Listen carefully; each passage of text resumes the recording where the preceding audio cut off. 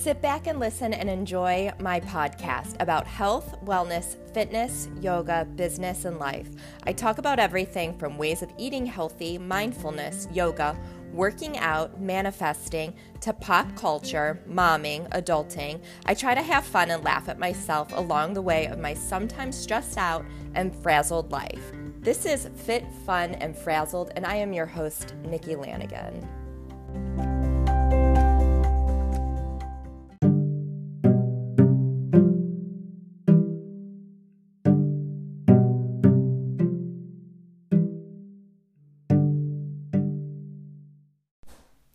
This is episode 149 of Fit, Fun, and Frazzled. I'm your host, Nikki Lanigan, and today we're joined by my guest, Esther Avant. Esther is a health industry veteran with over 17 years of experience in fitness, nutrition, and wellness-related roles. She's a certified sports nutritionist, personal trainer, wellness coach, and an owner of E&A Coaching, which has provided holistic health and lifestyle coaching since 2015. Her mission is to help women live their happiest and healthiest and most confident lives, and to change the fact that the majority of women are so preoccupied with their weight and their bodies that they never fully pursue their passions. She knows that if more women prioritize their health, they'd be able to unleash the confidence and focus they all need to leave their mark on the world.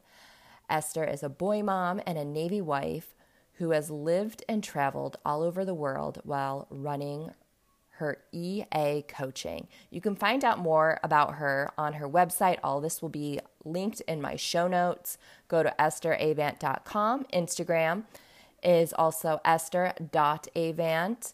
And she has a podcast, Live Diet Free. You could find this on Apple, Spotify. All this is linked in my show notes. Again, today we talk about how should people exercise?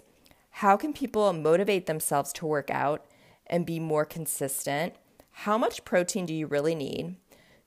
Do you believe in any of the popular diet trends? And what Esther thinks about Ozempic and the weight loss diabetic drug sweeping Hollywood and celebrities and all that. We get into that. We also talk about the 75 and hard, and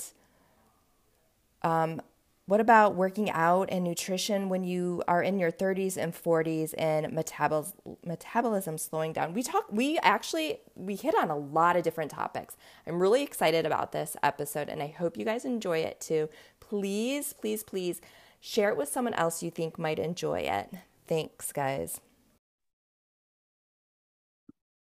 Welcome back to Fit, Fun, and Frazzled. I'm Nikki Lanigan, and we are joined by my guest today, Esther Avant.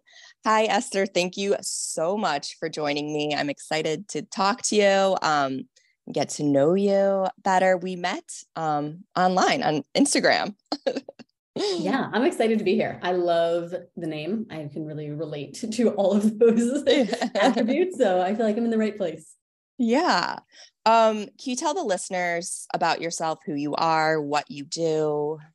Yeah. So I am a long-term, I just had my 17-year anniversary of when I got my first personal training certification. Oh, that was wow. when I was in college. Yeah.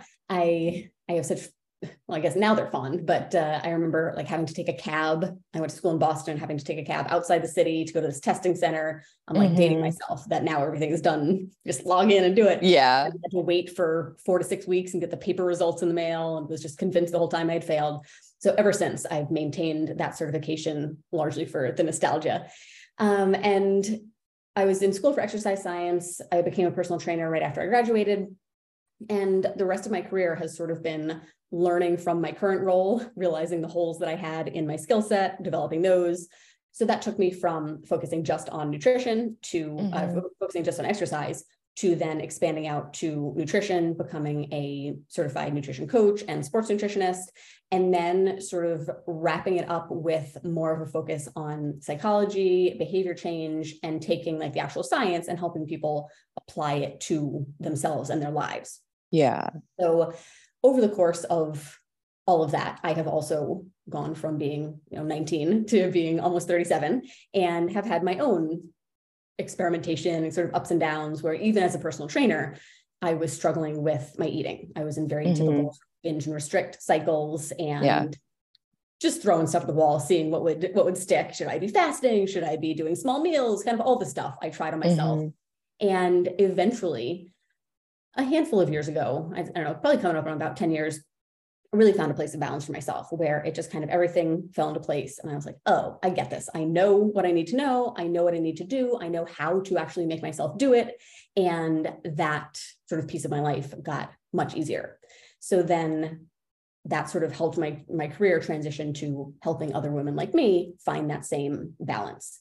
And what my coaches and I do now is provide that sort of all-encompassing coaching to other, primarily moms, but other women who, want to feel good in their skin, want to be comfortable and confident and happy and healthy, and also don't have, a ton of time or energy or bandwidth for really all-consuming approaches. So we really focus on helping people understand what behaviors matter the most, how to identify and then address the things that are preventing them from doing that work. Because I hear so often, like, I know what to do, I'm just not doing it. And that's not getting you anywhere. So we really help kind of dive into, well, let's figure out why not. And then let's figure out what you need to learn or change or do differently so that you are doing those things, you are seeing the results, and you start to believe that it's possible for you to see the results that you want here and also have a career and have a family and all that stuff. So that's kind of my career in a nutshell. And then over the course of that same time period, I met my now husband. He's in the Navy. So we've lived and moved all over the world while I've been growing my business. And then I became a mom 4.5 years ago. So that has sort of shifted my focus and has helped me relate a lot more to women in that stage of our lives. Wow. I have so many questions. First, you mentioned fasting. What are your thoughts on fasting? I know it's very popular right now, like intermittent fasting and the time restricted eating. And I think there's the 20-hour fast. Yeah, it's so funny how many different names it has. Yeah. I always joke, and I'm not actually opposed to fasting. I'll get into that in a second, but I always have to laugh because fasting just means not eating. So whenever I hear those terms or people talking about, I did a prolonged fast, I did, 60 hours, whatever. If you swap out fasting for didn't eat, it suddenly becomes a lot less catchy. And you're like, wait a second, you didn't eat for 3 days? Like, I don't, like, of course you're losing weight, but like, is that really how you want to live? So overall, I actually just sort of naturally practice kind of a more circadian style of fasting where I pretty much don't eat after dinner. So I have a few hours to digest before bed, which I think helps me fall asleep quickly and have restful sleep. And then I like to get up and get moving a little bit, get a couple of things done before I eat my first meal of the day. I don't really consider myself an intermittent faster. I've just found that that's sort of a pattern, at least right now, that works well for me. Yeah. And I think there is some validity to some of the benefits of fasting, but where I think it gets a little convoluted is that so many women are fasting for weight loss purposes, thinking that it is some sort of special thing or like magic. All you have to do is not eat during these hours. When in reality, all it boils down to is if you have fewer hours that you're quote unquote allowed to eat, odds are you're going to end up eating less. And that's what causes the weight loss. So if it's a tool that helps you feel better about consistently being in the deficit you need to lose weight, great, use the tools at your disposal. But it's not this kind of end all be all that a lot of women go into it thinking, where I've seen so many women who are irritable and actually when I was personal training, I worked with a lot of male trainers, and this was, I don't know, probably 12, maybe 15 years ago. They all did a 24-hour fast on Wednesdays. And it was like across the gym, the members, the staff, everybody knew, like, do not engage this certain group of trainers on Wednesdays because they are hangry monsters. Yeah. So that's what a lot of people experience is you might be eating less, but you're also hangry and you're irritable. And when you do eat, you're more likely to then go overboard. And you might have this sort of belief of, well, if I'm only eating 8 or 4, however many hours a day, I can pretty much eat whatever. So sometimes you don't actually eat less. Sometimes you actually end up, maybe you're eating fewer calories, but you're not eating as nutrient dense ones. So those are all kind of considerations. I would say if it intrigues you, if it would work with your schedule where you're, busy in the mornings anyway, and you want to see how does it feel to do it, sure, try it. But I would really encourage you to start off gradual. Start off with I'm just going to stop eating it after dinner. That's going to give most people the most bang for your buck. Yeah. There's some evidence that prolonged fasting in women can be a problem with hormones and things like that. So I'd say just don't be too attached to it as the thing. Go into it with an open mind, be willing to experiment and see, is this helping me get results? Do I like the way I'm feeling? And then if it's not, don't make that a personal problem. Don't blame yourself. There's nothing wrong with you. It's just not for everybody. Just like you don't need every tool in the toolbox for every job. You pick and choose what's going to help you and when. That I've noticed if I don't eat or if I wait too long from eating, it intensifies my anxiety. It makes it worse. Interesting. That's great intel. Just the awareness to make those connections. So often it's right in front of our face, but we don't realize it. Yeah. So to be able to see, whether it's, keeping a journal or documenting in some way, I'm noticing a connection here. Let me explore that a little bit more. Let me experiment and see, because everybody's experience and what's going to work for them is going to be a little bit of this and that from here and there. And you just need to be willing to do the trial and error. Yeah, exactly. Do you think there's a set time or how often should people exercise? Great question. So I think we've sort of muddied the waters between intentional exercise and just general lifestyle movement. Yeah. Where something we focus on with clients is having a daily step goal.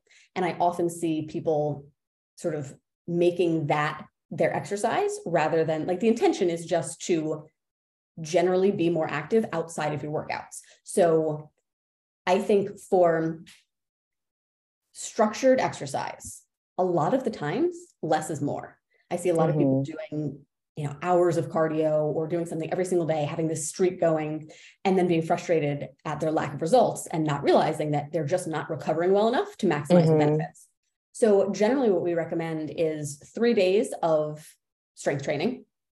We like to keep it simple, about 30 minutes, full body, compound movements, heavy for you, and hitting a step goal, which is your general movement, 6,000 plus. And then adding in a couple of days of cardio, varying lengths and intensities, and then a day or two of actual rest where maybe you do yoga, stretch, that sort of thing, but you're taking the intensity way down. That's the general framework that I recommend, because then you are allowing yourself to benefit the most from what you're actually doing. Yeah. And then on kind of the movement front, I think most of us, just by nature of what kind of where society has gone, where it's so easy to have everything that we need without moving. You can get your groceries delivered. You can get anything you want on Amazon. You can work from home. You can Skype with your friends and family or FaceTime or whatever. And it's just, we're just not moving as much as we used to. So I think, keeping your exercise relatively short and simple, and then just looking for ways to be generally more active. We're in the process of moving out, and I've had to be vigorously cleaning our shower. And I'm tired from it. I'm getting more in than I normally do. So things like that, just kind of reframing housework as a way to be more active, taking walks, having a garden, trying new hobbies instead of meeting up with friends to drink, trying, going bowling or trying a new sport. Yeah. Any of those just opportunities to move more, I think is a better focus than trying to do more intense exercise. I like that. How can you motivate people or get them to motivate themselves? That's a good question. That's probably the $1 million question is, I'm not motivated. What am I doing wrong? Or, what should I be doing differently? So I think the first thing to remember is that literally no one is motivated all the time. So if you're not feeling motivated, there's nothing wrong with you. I think we often blow things out of proportion and think, well, I didn't want to work out today because I'm lazy, because I'm always gonna, and we just take this thing and run with it. you're just not going to be motivated all the time. So don't set the bar there, because you're going to be disappointed. So that's one piece of it. I think the next is to really be honed in to why your goal is important to you. A lot of times we fail to make the connection between the action and the outcome that we want. And we just sort of think like, well, I want to lose this weight and I have to do this workout. It's like, well, you don't have to. You do have a choice. You're choosing to do the workout because being an active person is going to help you reach this goal that's important to you. So connecting the day-to-day action with the outcome that you want, or even better, with the value in your life. So it's not that I have to get 6,000 steps. It's that health is important to me. And one of the things that I think a healthy person does is take walks, get fresh air, things like that. So that's another piece of it. And really getting beneath the surface with not just, I want to lose weight, I want my clothes to fit better, but what real significance does reaching your goal have? For most of us, it's more about having more energy, being in a better mood, being able to be more active with our kids, not missing out on things because we're insecure or we're out of shape. As we get older, it becomes more about longevity and independence and being around to see our kids grow up and have grandkids. Maybe it's about the way you're showing up in the world and wanting to progress in your career or find a new relationship, all sorts of things. But it's rarely, I want to see this number on the scale, period. It's generally, that's like the proxy goal for this is what that represents to me. So getting clear on that distinction, I think, is important. And then setting realistic goals. It's very tempting to want to go from 0 to 60 overnight. But as we all know from trying that, it doesn't work. We end up having these spurts where we're really kind of good. And then we get a curveball, we fall off, and we never get momentum going. So just taking a look at like, well, what did I do last week? And what's a little bit better than that? Focusing on that incremental growth, because once you start to get some wins under your belt, you'll have some momentum going. You'll build confidence that, okay, I'm somebody who does what she says she's going to do. I already did this. How can I do a little bit more than that? It doesn't seem, it's not going to be that hard. So taking that sort of gradual approach. And then I think using other tools that might seem too basic or you might resist, but that can be really helpful, like just setting aside time each week to look ahead and map out what opportunities do I have to exercise? What are my really long days where I'm not going to want to make dinner when I get home, or when I'm going to have meetings through lunch? How am I going to make sure that I'm eating the right amount to see the results that I want, despite life happening around me? So getting that stuff actually squared away in advance so that then you've already made the decisions. All you have to do is follow along throughout the week. And I think the final piece of it is training yourself to do what you said you'd do. A lot of people probably think, well, I make a plan every week and then I just throw it out the window because life happens. So I think the last piece is to really work on your reputation with yourself and think about, in any other relationship in your life, you're a trustworthy, reliable person. If you tell a friend you're going to pick her up at the airport, you're gonna. If you tell your kids you're going to pick them up from school, you'll be there. But then when it comes to your own stuff, that's when you're like, well, if it gets done, it gets done, but it's not a huge deal. So starting to call yourself out on that and treat yourself the way you would any other person that you actually care about. And sometimes that means needing to give yourself a little tough love. We refer to it as parenting yourself. Sometimes your brain is going to be like a whiny toddler or an angsty teenager and just like throw this kind of woe is me tantrum. I don't want to eat that lunch. This looks better. Or I don't want to do this workout. I'll do it later. And sometimes you just need to treat it the way you would those kids and be like, well, too bad. This is what we're doing. You don't have to like it, but it's happening. And that is sometimes, love, self-love is holding yourself to a standard that you do what you say you do. And as you do that more and more, your self-concept changes and it starts getting easier to show up for yourself. And then once you've kind of got that snowball rolling downhill. It's like you've got the momentum, you're starting to see the results. The action precedes the motivation.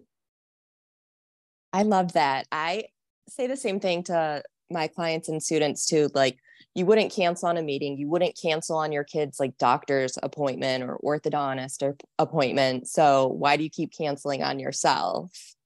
Exactly. You never want to, you book that thing 6 months out, it's on a calendar and you're like, that's the worst possible time, but also here we are. So I guess I'll just do it. So sometimes that's just what it's like. Yep. Do you believe in so I believe in bio individuality. So like with my clients or students, I work with them on creating a meal plan, like not one diet, as I do air quotes, works for everyone. Do you believe in any of the popular trendy diets, or kind of similar, what works for one person isn't going to work for everyone? Yeah. So I think, the weight loss industry is just so it's a like lot of the time carbs are bad. You need carbs, keto, right. Yeah. You're going to find conflicting advice everywhere you look. And also everything gets like monetized and named. And I've heard people refer to like, oh, I'm doing the calories in, calories out diet. Well, that's what's just that? I don't even, that's just like being in a caloric deficit. Yeah. So everybody's doing that. It doesn't necessarily need a name in capital letters, but so the approach that I take is that you're right. Everybody is different. And there's certainly no like blanket, this will work for everyone. What I focus on is what I call the big rocks, which are like the general principles and the general focuses that are going to give most people the most bang for their buck. What it looks like for each individual is going to vary, but they're sort of like just the guiding principles of how much you're eating does matter. What you're eating also matters. So are you getting in sufficient protein? Are you getting in sufficient fiber? Those are the big nutrition rocks. And once you sort of know, okay, those are the main things that I'm going to be focusing my energy on, you get to get rid of all that other distraction and fluff. And then you get to figure out, okay, how do I apply this to myself? Everybody in different walks of life has different, things that are easy, things that are hard. So a retired empty nester probably has a lot more time during the day to be making individual meals prior to eating. Whereas a busy working mom of a couple toddlers probably needs to be doing some form of like batch cooking or prepping or something to make life easy throughout the week. So even though they're both focusing on a protein and fiber rich diet that's, nutrient dense and also supports their weight loss goals, the exact what they're doing is going to vary depending on them. So I think that's the most productive approach to take, is keep it simple and then devote your energy on how do I make it work for me? And also what are the things that I'm noticing are making it hard and how do I solve for those? How much protein do you think someone should be getting? There's a lot of, I feel like there's a lot of back and forth on this, even though the science is relatively straightforward, generally speaking. So the recommended daily allowance of protein is low. The RDA is intended to prevent deficiency. So adults need about 0.36 grams of protein per pound of body weight to prevent deficiency. Most of us, just by nature of living in a developed country with ample access to food, get that. But for active adults, especially with fat loss goals, more protein is going to benefit you. The optimal range is probably around 0.7 to 1 gram of protein per pound of body weight, which may be drastically more than someone is used to. And I think that's where you hear a lot of people saying, oh, I was, had to chug egg whites and I was just constantly doing bars and shakes and my stomach was all torn up, is we try to jump too fast. So there's really only going to be benefits of increasing your protein from wherever it is now. So even if you can just get yourself to like 0.5 gram per pound of body weight, that's a good start. And then once you're there, trying to creep up a little bit closer towards that 0.7 is a good idea. But generally speaking, protein has so many benefits, and even more so for women as we age. So you're only going to benefit yourself if you take the time that you need to incorporate a higher protein diet gradually. So maybe you look and you're like, I'm getting, 50, 60 grams a day. Okay. How do I get to 65 or 70 and make that normal? And then 80 and then 90. And if you do it little by little, you're going to make the changes that stick a lot more. And it's going to feel a lot less, like you're chugging egg whites and doing a ton of supplements. So I certainly don't think pretty much any of us need to be going above a gram per pound. If you like protein, and you don't have any pre-existing conditions, there's no harm in more. But I'd say for most people that like 0.5 to 0.7 range is a reasonable one to work up to. And I think that's what's important, is what's optimal in a lab setting and what's practical for actual people. There's often a disconnect. So you're trying to get like the Venn diagram of like, where do those two circles intersect? And I think that's around 0.5 to 0.7. Okay. I know I need to increase my protein. Well, first of all, I'm plant-based, so I know that does make it tough. And that's another consideration. Yeah. A lot of times you hear like these blanket recommendations, and it's like, well, you're going to have a hard time trying to hit a gram per pound if you're plant-based. So you need to take that into account from the jump and say, okay, maybe at max, I try to eventually get to 0.7. Let me just see where I am now and figure out what combinations in what quantities are going to help, and potentially exploring a supplement, because that can just like pretty effortlessly bump you up. And I think, if you're keeping it to a serving per day, that's there's really not much of a downside. So we just had the Oscars last night, and there's so much talk about Ozempic, especially in Hollywood. What are your thoughts on Ozempic? This is such a good question. I'm trying to be intentional in my response, because I know this is a heated topic and I have a lot of thoughts on it. So what I will say is, medication is a personal decision that should be discussed with your doctor. I think, though, because we want instant gratification, we want it to be easy. We've wanted there to be a pill or a potion or a thing, right, that just makes the weight fall off, as these medications seem to be doing for a lot of people. So that's very appealing. I think the problem is a few-fold. One being, electing to go on a prescription medication that you will likely need to take for the rest of your life is a big decision. And I don't know, the ins and outs of how long-term the testing on these medications has gone. But I know that for a lot of people, getting off medications is a consideration that, a lot of women I talk to want to lose weight to reduce their reliance on, or to come completely off different medications. So to me, adding a probably lifelong medication would be an absolute last resort. And for some people it is.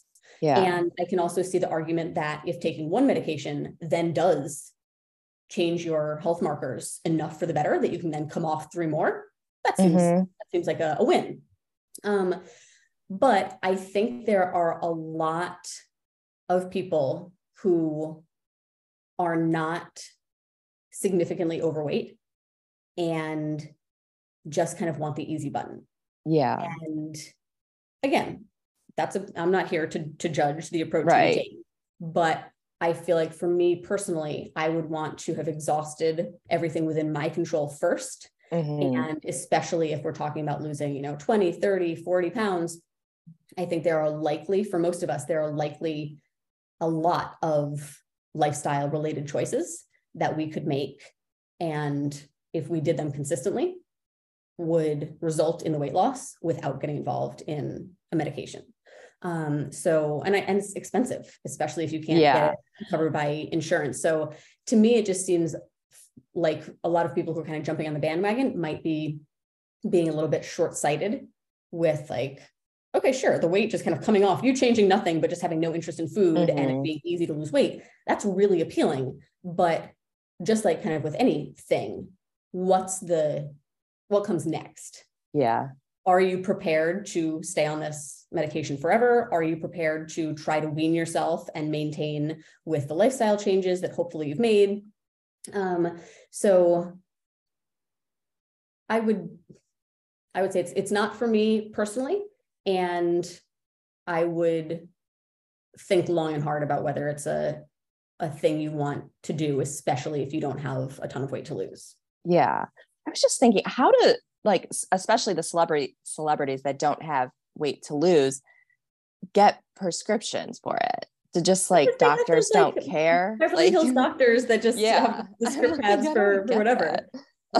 One of the perks of being rich and famous is you can just get that's how they get the Xanax and who knows what. Probably have your own pad. It's already signed. Just like fill it out for whatever you want. So I was listening to some of your podcasts, and you did one on the 75 and hard challenge. And I saw like, it was a few years ago. No, maybe it was like the height of COVID, probably. A lot of people were doing it. And even last year, people were doing it. And I just wanted to know your thoughts on it. I know my thoughts, and it's pretty similar to yours. Like if it's, doing something mentally tough, I've talked about it openly on my podcast. I had over exercising and exercising addiction. So I don't think it's good for me to try to work out 2 times a day, because I easily can make myself work out, and I work out a lot, and I shouldn't. So that's also I know, and I am already I meditate and read self-help and those kind of books anyway. So. Yeah, you're already doing a lot of the things, in which case, is that, turning it up to the nth degree, is that actually going to benefit you? Or I think for a lot of people, the hope is that they'll maintain those habits afterwards. Yeah. So if you already have those habits, then that's probably not the mental fortitude challenge for you. We all have plenty of areas we can work on. If things are already going pretty well in that area, just leave well enough alone. Yeah. And I think the biggest issue I have with it is that everything gets turned into a weight loss thing. Whole30 was never intended to be a diet. 75 hard was not intended to be a diet. And because so many people want to lose weight, anything extreme that involves food and exercise kind of becomes the focal point. So I think most people are prone to an all or nothing type approach, where we go all in, we do a challenge, we do a 75 hard, we do a whatever, and then we kind of revert back to doing what we're doing before, which is basically nothing. And that hasn't made most of us successful thus far, and that's unlikely to change. So I think for most of us, the actual challenge, the actual mental fortitude we need to build is being consistent over longer periods of time, getting comfortable with the boredom. I was noticing in our client community that one of the biggest obstacles is when clients start to feel like, my current meals are feeling kind of boring. I've been doing this for a while. The newness has worn off. Yeah. That's the biggest challenge. Anytime you're jumping to some new thing, it's shiny and fun and new, and you can stick it out for 3 weeks, 6 weeks, whatever. It's learning how to not jump ship and find something else when you do start to get bored. It's getting comfortable with the boredom of, I need to keep doing this day in and day out for months and years, and probably the rest of my life. That's the actual work. So I don't think for most people, a 75 hard type challenge is fostering that. In fact, I think it's just further exacerbating. Do this for a short period of time and then do something else, or don't do anything and then come back. And really that's not the issue at all. Yeah. So I asked my listeners for questions that they wanted to know. And I have, are there any special ways of eating and fitness for women over 40? Love this question. We work with a ton of peri and postmenopausal women, and I'm always a little bit amused by everyone from women who are 30 to women who are 60 are saying it's just so much harder than it used to be. Okay, so we can just accept that this is not an easy thing. If it was, we wouldn't be struggling with the obesity rates that we are. So we know this is hard, and we know that things change over the course of our lifetimes. We just need to accept those realities. That does not mean that this is out of your control. Your hormones may be fluctuating. You may be eventually dropping much, much lower in estrogen and progesterone once you're fully menopausal. But a lot of the symptoms that come along with those changes can be mitigated by lifestyle choices. So one of the most important focuses for women 40 plus is strength training. Like I talked about earlier, heavy and progressive strength training. None of this 3 to 5 pound dumbbells, lightweight, weight type stuff, actual heavy weights. Thinking about how heavy are your kids when you pick them up? What about your dog, or the groceries that you're bringing in, or the stuff you're moving around at work? You are much stronger than you realize, and your strength workouts need to reflect that. So really getting the habit of challenging yourself in those workouts, working with heavier weights, lower rep ranges. And if you're not sure how to do that, potentially meeting with a trainer in person or remotely, doing a program, learning the basics, because strength only gets more and more important as we age. We start to lose muscle mass as we get older.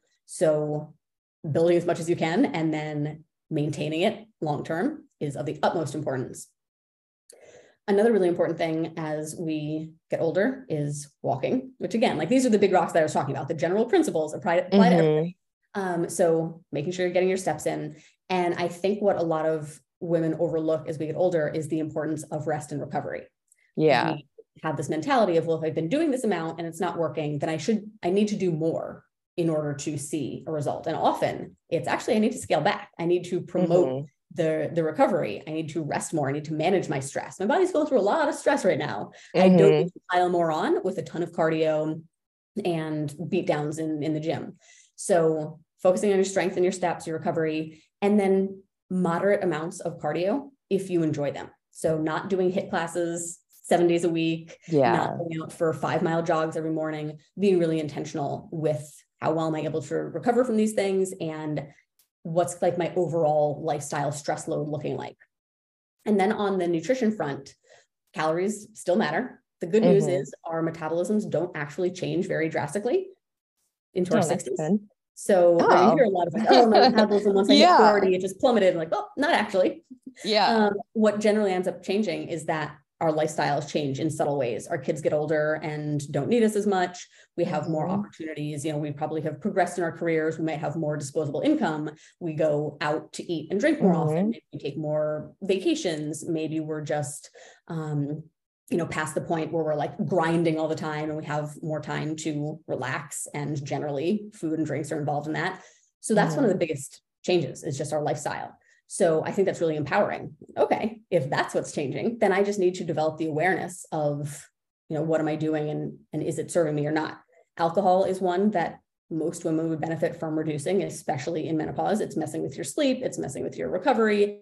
It's messing with your weight loss, all things that are already hard enough. And the alcohol is not doing any favors. I'm not saying you have to eliminate it entirely, but reducing it to basically the smallest dose that is actually enhancing your quality of life is going to make a big difference. Protein gets even more important, and high fiber foods. So those are kind of the big rocks. Once you have that stuff dialed in, we do become more sensitive to carbohydrates as we go through menopause. So once the big stuff is squared away, potentially experimenting with not needing to go low carb, but being a little bit more intentional and strategic about when we eat the bulk of them, prioritizing those around our workouts, and then focusing more on vegetables further from, that can make a big difference in belly fat. Good to know all this. The next question is a little similar. Best weight loss tips for different body types. And then this person also put and your age, but you kind of already touched the age. So best weight loss tips for different body types. Yeah. So I feel like, I don't know how many years ago it was, but the different shaped, like the apple versus the pear stuff was like really running rampant for a while. Yeah. And if I'm remembering correctly, the research kind of indicated like, that's not really a thing. Like, yes, there are people who are naturally, leaner and thinner and things like that. It's kind of like tall, gangly type body type. And then there certainly are the, denser, shorter, bigger boned type body types, but the approach that you take really doesn't need to change drastically. Again, it kind of comes down to what the big rocks looks like applied to your life. So I wouldn't be focusing too much on, well, I carry my weight in my hips. So does that mean I should do 2 days of legs instead of 3? And I should do a little bit more arms? Like, you're just majoring in the minors. So at the end of the day, like, get in your strength training. You might find that your body responds more positively to certain things. There are women, I'm in a lot of Peloton groups, and some women will say my legs like bulk up very quickly if I ride with a lot of resistance. And other women say my legs won't grow for the life of me. So there are going to be some individual differences. And if you notice in the course of trying things that, my body changed in ways I didn't like when I started doing this, that's good for you to know. But overall, regardless of what your body looks like, you want to build muscle, you want to have strength, you want to be strong, you want to be getting your daily movement and walking. And, that's kind of that for basically everybody. Yeah. Do you have a morning or nighttime routine? That's a good question. It varies at certain times in my life. My son now is 4.5, and I could have a morning routine now if I wanted one, but he wakes me up plenty early, between like 5:45 and 6:30. So my mornings now are just kind of, I wake up when he wakes me up, we do the basic, get dressed, brush teeth type thing. Once I drop him off at school, I take a walk, I do my strength training, I do a little bit of work, I eat breakfast. That's pretty much set. No matter the morning, I try to get some movement in pretty early. I just know it sets a good tone for the day and makes me feel good. And same thing with evenings. We've been living in Germany the last few years. So a lot of the work that I do with people in the States has to happen pretty late in the night or late in the day. So oftentimes I'll be working from like 8 p.m. to 10 p.m. So I don't have much in terms of wind down, but I do have some sort of anchors, like just like I move early in the day, I pretty much don't eat after dinner. I just know when I've done it in the past, it's been out of habit, not out of necessity. And I'm just taking in excess calories that I don't actually need. So for me, it was easiest to just kind of make a personal rule of, I just don't do it. I don't have to battle with myself and say, oh, should I today? Or I don't know. I just don't consider it anymore. So those are sort of my anchors. But at other times I've been more strategic with like wake up, meditate, that sort of thing. So I think what I've learned is that as important as it is to be consistent, it's also really important to be flexible and recognize when things might not be serving you, that, okay, it was before, it worked before, now it's not. It's okay to change that. And to recognize these are the things that I want to get done, whether they get done in the exact same order at the same time every day, or just at some point before I go to bed. The point is that they're getting done. I like that. Do you have time to do a quick rapid fire of questions? I'll try to be rapid. I'm very not good. I know. It doesn't have to really be rapid. Just call it rapid fire, but you can take your time answering. Coffee or tea? You know what? I stopped drinking caffeine like, I don't know, 5 or 6 years ago. So neither. Yeah. Do you have a TV show that you're binge watching right now? Last night, I finished the 4th season of You on Netflix. Oh, okay. I won't give any spoilers, but I will say that I'm very disappointed and I don't know if I'll watch another season. So. Oh, really? Oh, no. Yeah. I try to watch very little TV. This I got hooked in. I got hand, foot, mouth from my son a couple of years ago and couldn't sleep for a couple of days. So I literally binge watched like the entire 1st season from like midnight to 8 a.m. one night. And that got me hooked on it. So I watched it as soon as it came out, but I think they've lost me after this season. Yeah. Do you have a favorite movie? Not a big movie person. The one that comes to mind is Office Space. I really liked that when it came out. It's part of how I ended up majoring in exercise science, and I like it, I guess, for nostalgic reasons. Yeah. What's on your nightstand? A lot of dust, if I'm being honest. I have a white noise machine. I always have a book or like a stack of books, a notebook, because I like to take notes when I read, and that is like miscellaneous clutter. But those are the important things that I want there. What are you reading right now? I'm reading a book called So Effing Tired. On my podcast, I do a monthly book review. Because what I read is probably similar to what you read. It's kind of like the self-help psychology type stuff. I enjoy, but I know so many of our clients and listeners would benefit from reading, but just don't have the time or the desire. Like that's not what they want to read if they're going to get a few minutes to pop a book open. So I'm like, you know what? I'm reading them anyway. I also like to take notes. Why don't I just summarize them? So I'm doing that one. And she has, actually it's right here. She has another one called So Effing Hungry. Yeah. I just got that book. I haven't started it yet though. Yeah. So I'm going to do both of those. I like that. And then playing on the books, are there any books that like changed your life or you think people should read? Yeah, I have 2 that I always tell our clients, if I could make them required reading, I would. First one for literally anyone is Atomic Habits, which probably is a very common answer. The second one is Chasing Cupcakes. And it's written by a woman who struggled with her weight her whole life and is really talking about kind of the psychology of how do you get yourself to a point where you want to make these changes and you believe that you can. So that's another one that if I had been highlighting, it would like the whole thing would have been highlighted. Yeah. Where can the listeners find you? So I have a podcast called Live Diet Free. It's on all the platforms. It's one of my favorite things to do. We've been around a couple of years and I love it. So I would be thrilled if you check that out. I'm also on Instagram, Esther.Avant. My website is my full name, Esther Avant, ESTHERAVANT. And then I have a Facebook group by the same name as my podcast, Live Diet Free, where I do a live weekly Q&A, and we have goal setting threads and things like that. So those are mostly the places. Thank you. This will also all be in the show notes too, so people can just click on the link to find you too. But thank you. Thank you so much for coming on today. Thank you for having me. This is a blast. Thanks for tuning into this week's episode of Fit, Fun, and Frazzled. If you enjoyed this episode, please go to where you listen to your podcast, leave a 5-star rating, leave a review, share it with someone else you think might enjoy this. Post it on Instagram, tag us in your stories, and head to the link in my show notes and find Esther and her website and Instagram and her podcast.